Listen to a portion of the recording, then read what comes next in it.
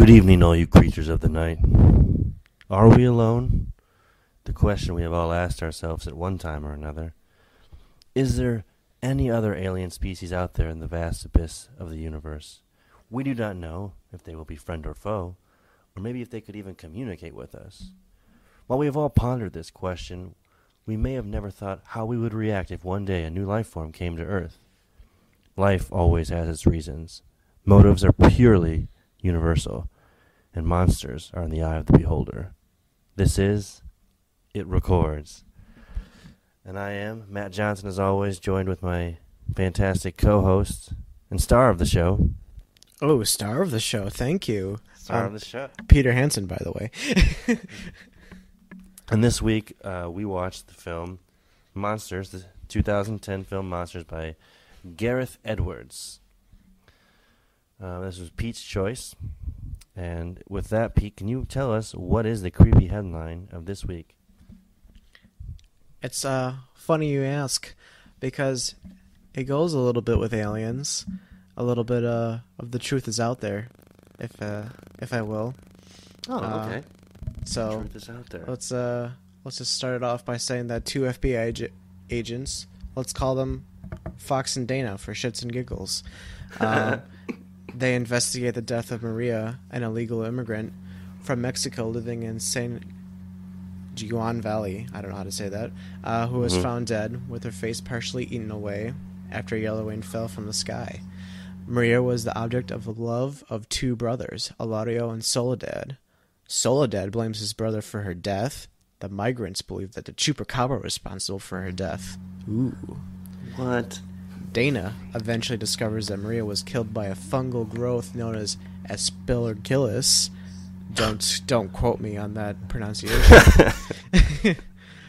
Eladio becomes infected from the fungus and returns to the camp where Maria died. Soledad wants to kill his brother, but can't do it. He accidentally kills another man. So Soledad becomes a carrier of the growth and flees with his brother towards Mexico. Jesus, man. That's an intense story. Just in case you're wondering, that is a fictional story. Oh, it's a fictional creepy headline. Okay. Yeah. It's actually a plot summary of a TV show by a little show called X-Files. I think I'm familiar with that show. If anyone was wondering, by my subtle references To Fox, yeah. If they weren't too on the nose. Well, speaking of X-Files, they're, I believe, I don't know if it's official, but I heard yesterday that they're getting another season. Which is... I did hear about talks for another go, and I'm intrigued. No, I'm in. I'm all in. I haven't seen every single episode. I've seen my fair share, but keep them coming, is what I say. That's my motto with the X-Files. So, thank you for your creepy headline, Pete. As always, they are riveting, and they are enjoyable. I appreciate them. I look forward to them every week. But we're talking Monsters this week, everybody. And this film came out in 2010, and it goes a little something like this. 6 years after Earth has suffered an alien invasion, a NASA probe coming back into Earth's orbit crashed in central Mexico. And after that alien invasion, a cynical journalist agrees to escort a shaken American tourist through the infected zone, which is Central America, where the probe landed, and tries to get her to the safety of the U.S. border. So there you have it. Set in somewhat the not-too-distant future. Aliens are on Earth, Pete.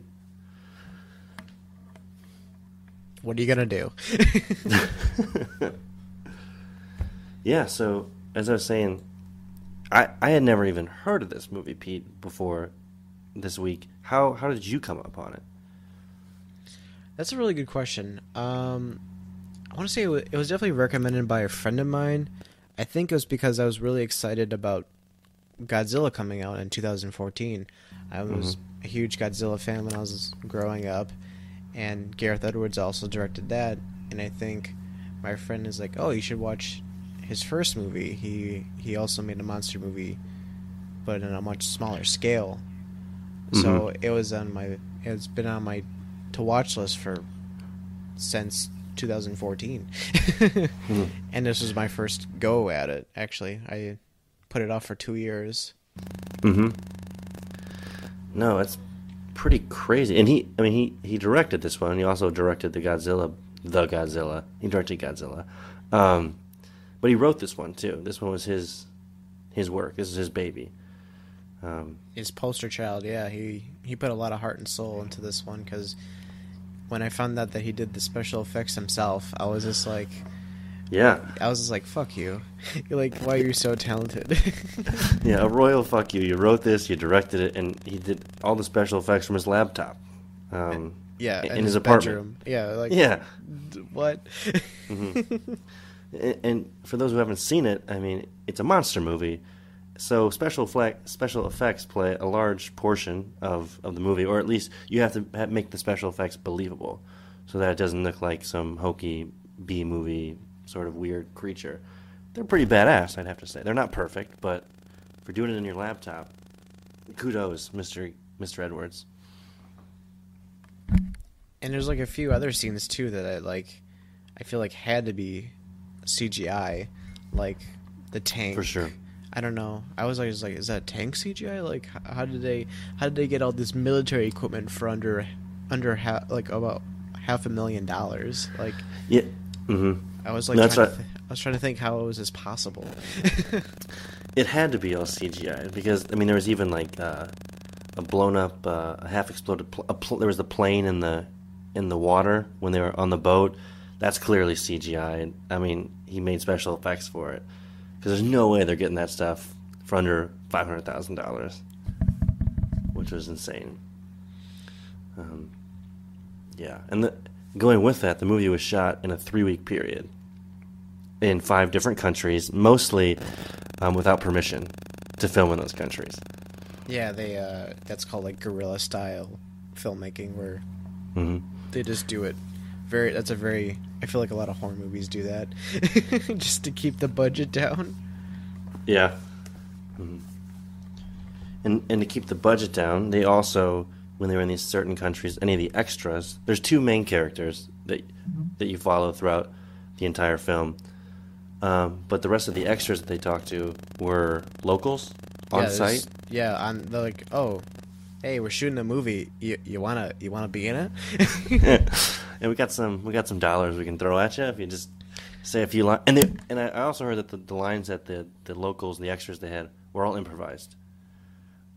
He didn't give them scripts. I mean, the 2 main characters had scripts, but then the others could improvise what they wanted to say. Yeah, I feel like there was a lot of room for improvisation, because I think even sometimes the actors were just like, oh, here's a general outline of what's happening, just because they're married couple now, but at the time they were dating. So, you know, you could I think that was a good idea, because you could believe the chemistry right away, because, you know, they're in love in real life. You know, it's easy to do that on screen, I feel like. True. Yes, I concur. Go ahead, Pete. I was gonna say, I think another way they cut costs, we were kind of talking about it before the recording, was that the only thing I could think of is that if these 2 main actors were given like the minimum Screen Actors Guild wage, right? They had to be paid fairly low. Yeah, so I feel like they probably just wanted to work with them, because I feel like they weren't really doing a whole lot then. So it makes sense how they were. He got away with the bare minimum, because that's the only thing that makes sense to me. I feel like the most cost was probably on the program he made for the monsters, and probably absolutely plane tickets to go to these different countries. Yeah. Yeah, because, I mean, they didn't ask for permission when they were in the countries. He did it all himself. The extras were all local, so yeah, it had to be on the special effects, most of the money. But you were talking about paying the actors the minimum amount. One of the main protagonist, male, is is Scoot McNairy. I don't know if people know that name just by hearing it, but he's been in a lot of famous movies recently. Maybe not in 2010, but he was in Argo, 12 Years a Slave, Killing Them Softly. What other ones do we found?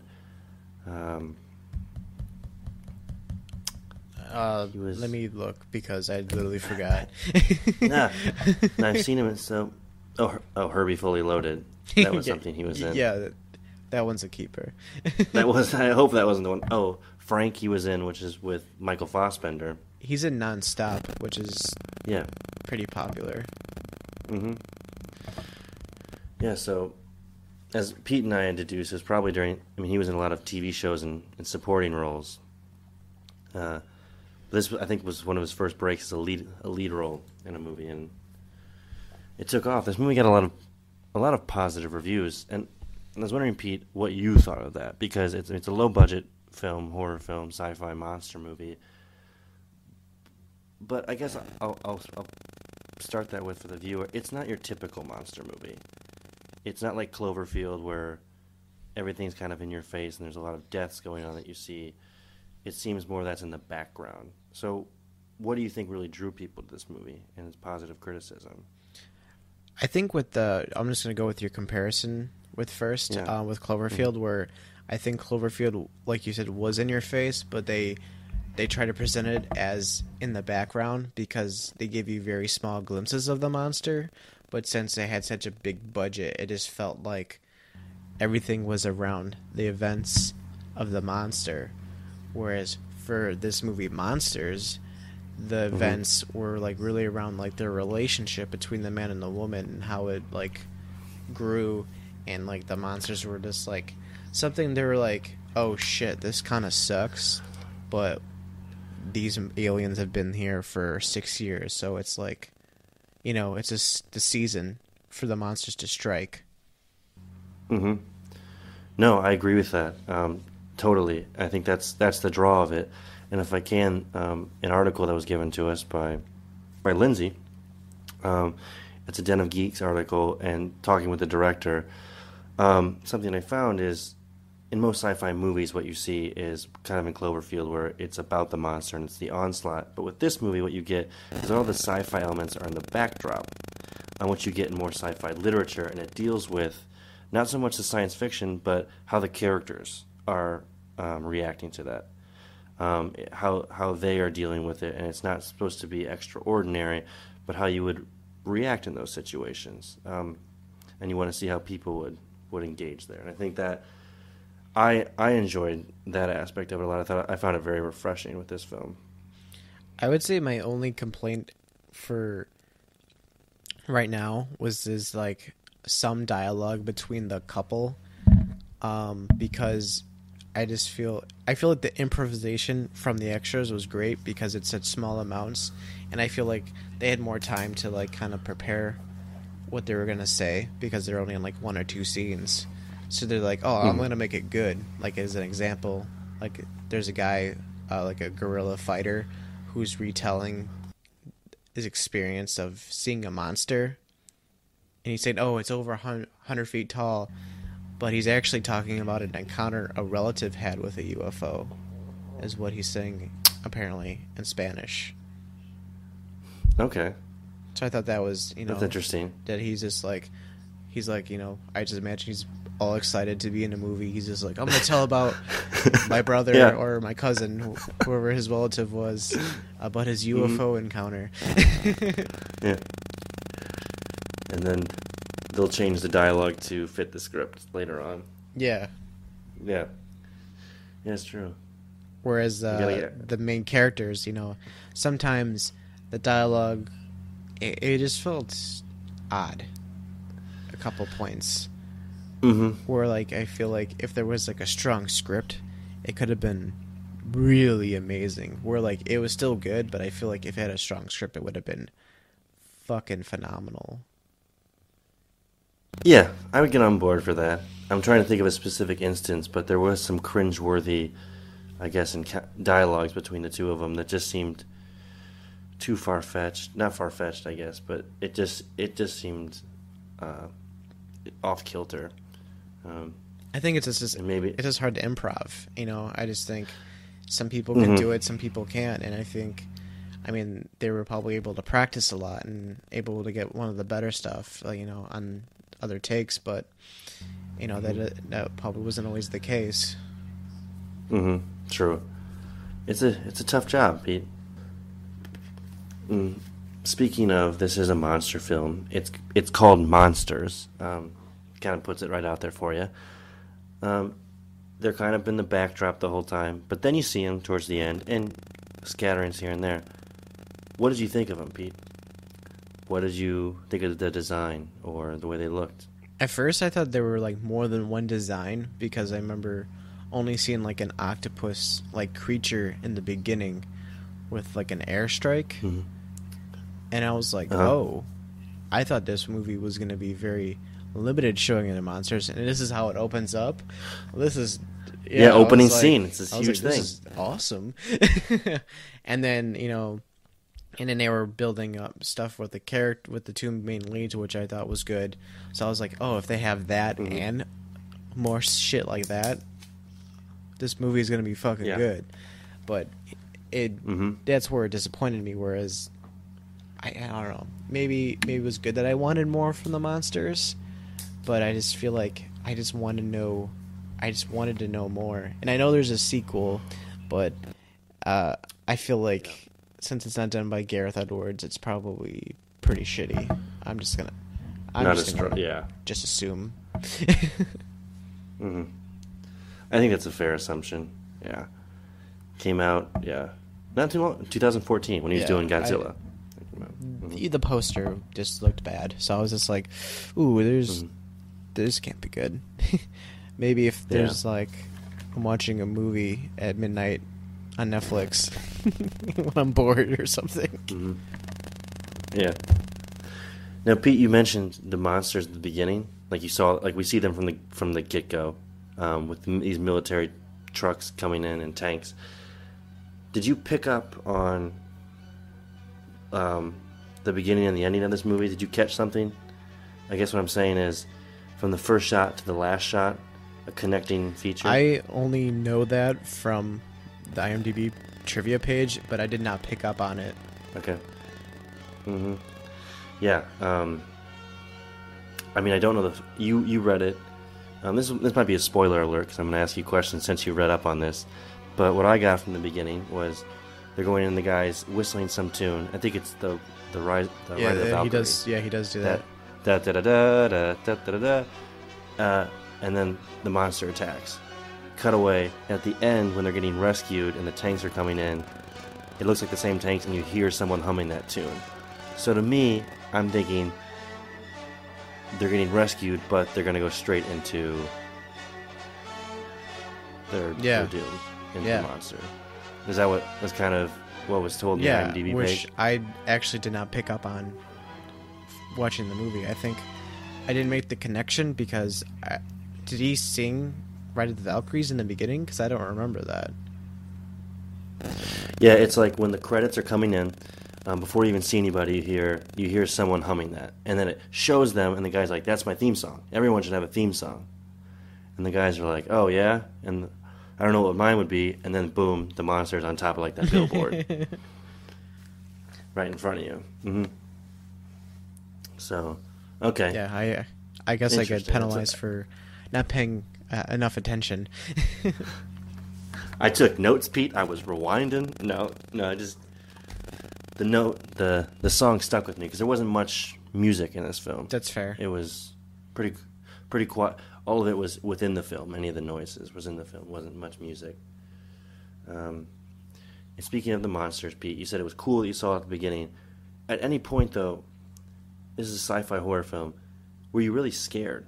I want to get that reaction from you. Were you generally terrified at any point? I think there was a couple moments where I was expecting to feel terror, where they kind of got me they goaded me a little bit, but over a Luton bus, if you will, a Luton bus from past podcasts. There was a really kind of a long scene on the wall with a helicopter kind of looming around the gate, where the monsters are known to attack, and I was just like, fucking monster's gonna come out, right? And then it was like, oh no, nothing happened. Yep. Just kind of deflated that tension real quick. Mm-hmm. Well, that was my kind of similar feelings with it. Is it did goat me several times, and I was expecting it's a monster film, but it just kind of again, they were in the backdrop. I didn't feel terrified with this film, even though it is a sci-fi horror. I think it was like something that was, it kind of immersed yourself in its universe pretty well because of how Definitely it took on this role of like how everyone sees this as just an everyday thing, almost. Even though I guess not every day, since it's like a seasonal kind of thing, but it's something they're used to, and they're just like, oh, here comes the United States again with the bombing. Yeah. And then the Mexican guerrilla fighters are like, yeah, if you didn't bomb them, they wouldn't even be that pissed off. They just leave you alone. Yeah, which is a good point. Which also, if I can bring it up now, was starting to make sort of an extension of, I thought, the theme of the movie, which was, I thought, extremely political, talking about the Mexican-American border and immigration, because it happens right on the border of the U.S. and Mexico. They build a wall, it's this infected zone, and they're talking about basically, as you said, if you didn't mess with them, there wouldn't be a problem, there wouldn't be this animosity. That goes on and on and on throughout. But Pete informed me, after doing some research, that was not an intention of the writer, of Gareth Edwards. No, it was completely all unintentional. I think it probably just came because of the extras are able to improv their line, and they're like, maybe they were able to say their piece about it. I don't know. That's where I maybe think how it was able to form is the only way I could see it. Yeah, that's interesting. I mean, you said maybe he didn't really have an idea either because he's English, he's not American, so maybe he didn't understand the political tension so much. But was it just me? It seemed like it was hitting you over the head over and over. I thought it was very apparent. Okay, it wasn't just me. It was just like, come on, it was just like, here, showed you a map of Mexico and United States. Established in 2011, that little map you see for like 2 seconds, and then you just see the infected zone between the two countries, and you're like, well, it's it feels very enforced or not implied. It seems like it's like almost the main thing in the movie. Yeah, and that was my take on it. I felt like it was disguising itself as this sci-fi horror film. That's why I wasn't so jumpy to try to get this message across. But that just blows my mind that was not even a thought of the writer or the director. It could be like unintentional writing. You know what I mean? Like, I feel like when you write something about a certain topic, you kind of like subconsciously like have those elements in there without realizing it. I mean, I feel like that makes sense to you because you're a writer, and I know you've. Oh, well, thanks, Pete. I try. You've written scripts in the past. I had to write scripts for like class and shit, and I want to write more. So I feel like I've been accustomed to it as well. Yeah, that's a good point. I've done that too in writing. You're developing a story, and it's kind of just flowing through you, and you don't even realize like what really your subliminal intention is until you like actually take a step back and look at it, which could have definitely been what he was doing with his work of monsters. And Pete, did you read up any on the inception of this movie? On the what of the movie? The inception, I guess, his idea for it. Gareth Edwards.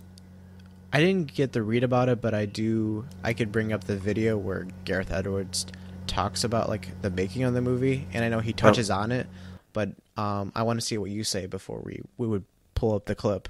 No, yeah, that'd be great because he can explain it better. But I was just reading that he came up with the idea when he was with a fisherman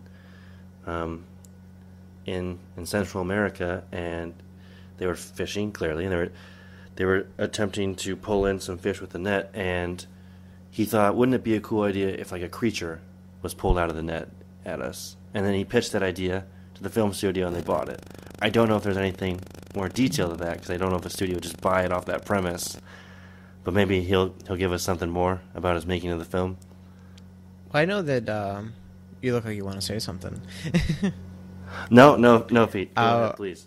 I feel like they probably paid him for, like, yeah, I think you can pay people for concepts. Like, you don't pay them as much because it's not a script, but they pay you, yeah. To buy the idea. I definitely feel like that's a thing. That sounds right. Okay. Well, that makes sense then. It gives me a little more context. But roll this clip, Pete, then, and let's hear what Garrett's got to say about monsters. A little interview about the making of the movie. Cool.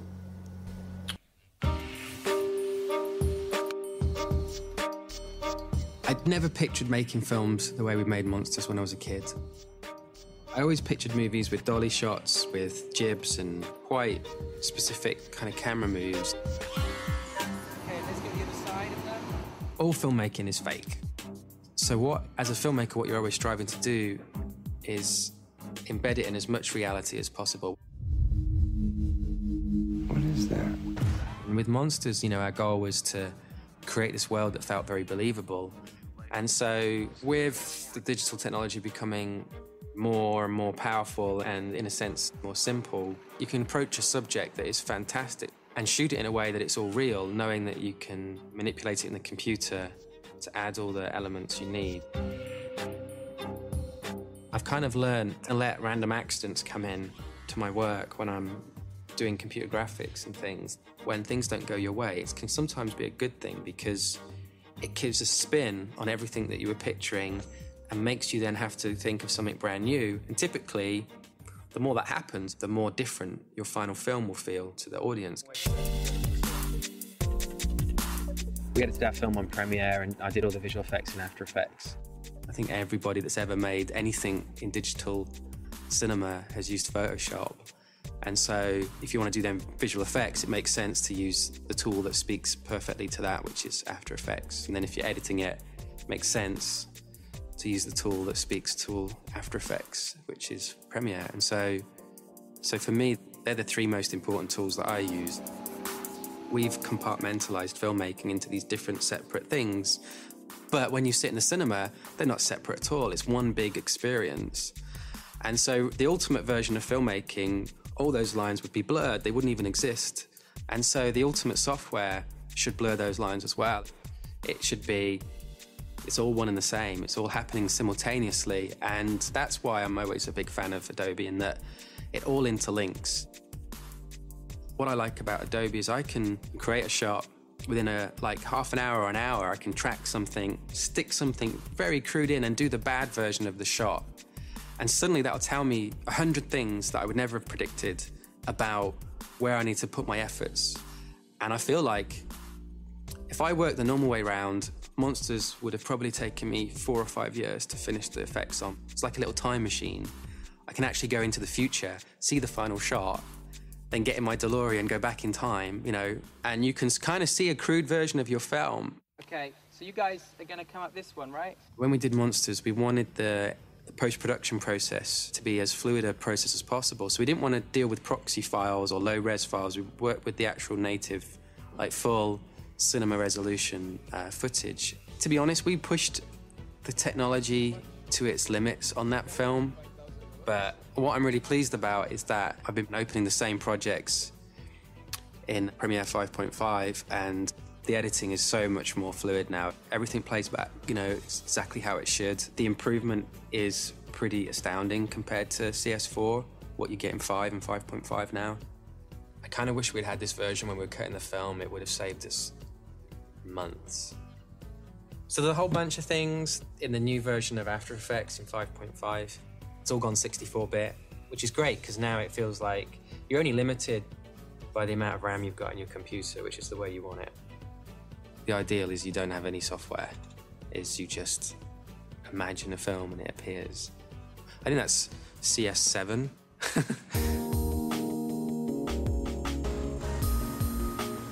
One One of the great things about 5.5 is that it comes with warp stabilizer. What it essentially does is it takes handheld footage or footage that's just a bit wobbly or not as perfect as it should be, and through the magic of some math that I don't understand, you can press a button and it'll kind of stabilize the whole shot.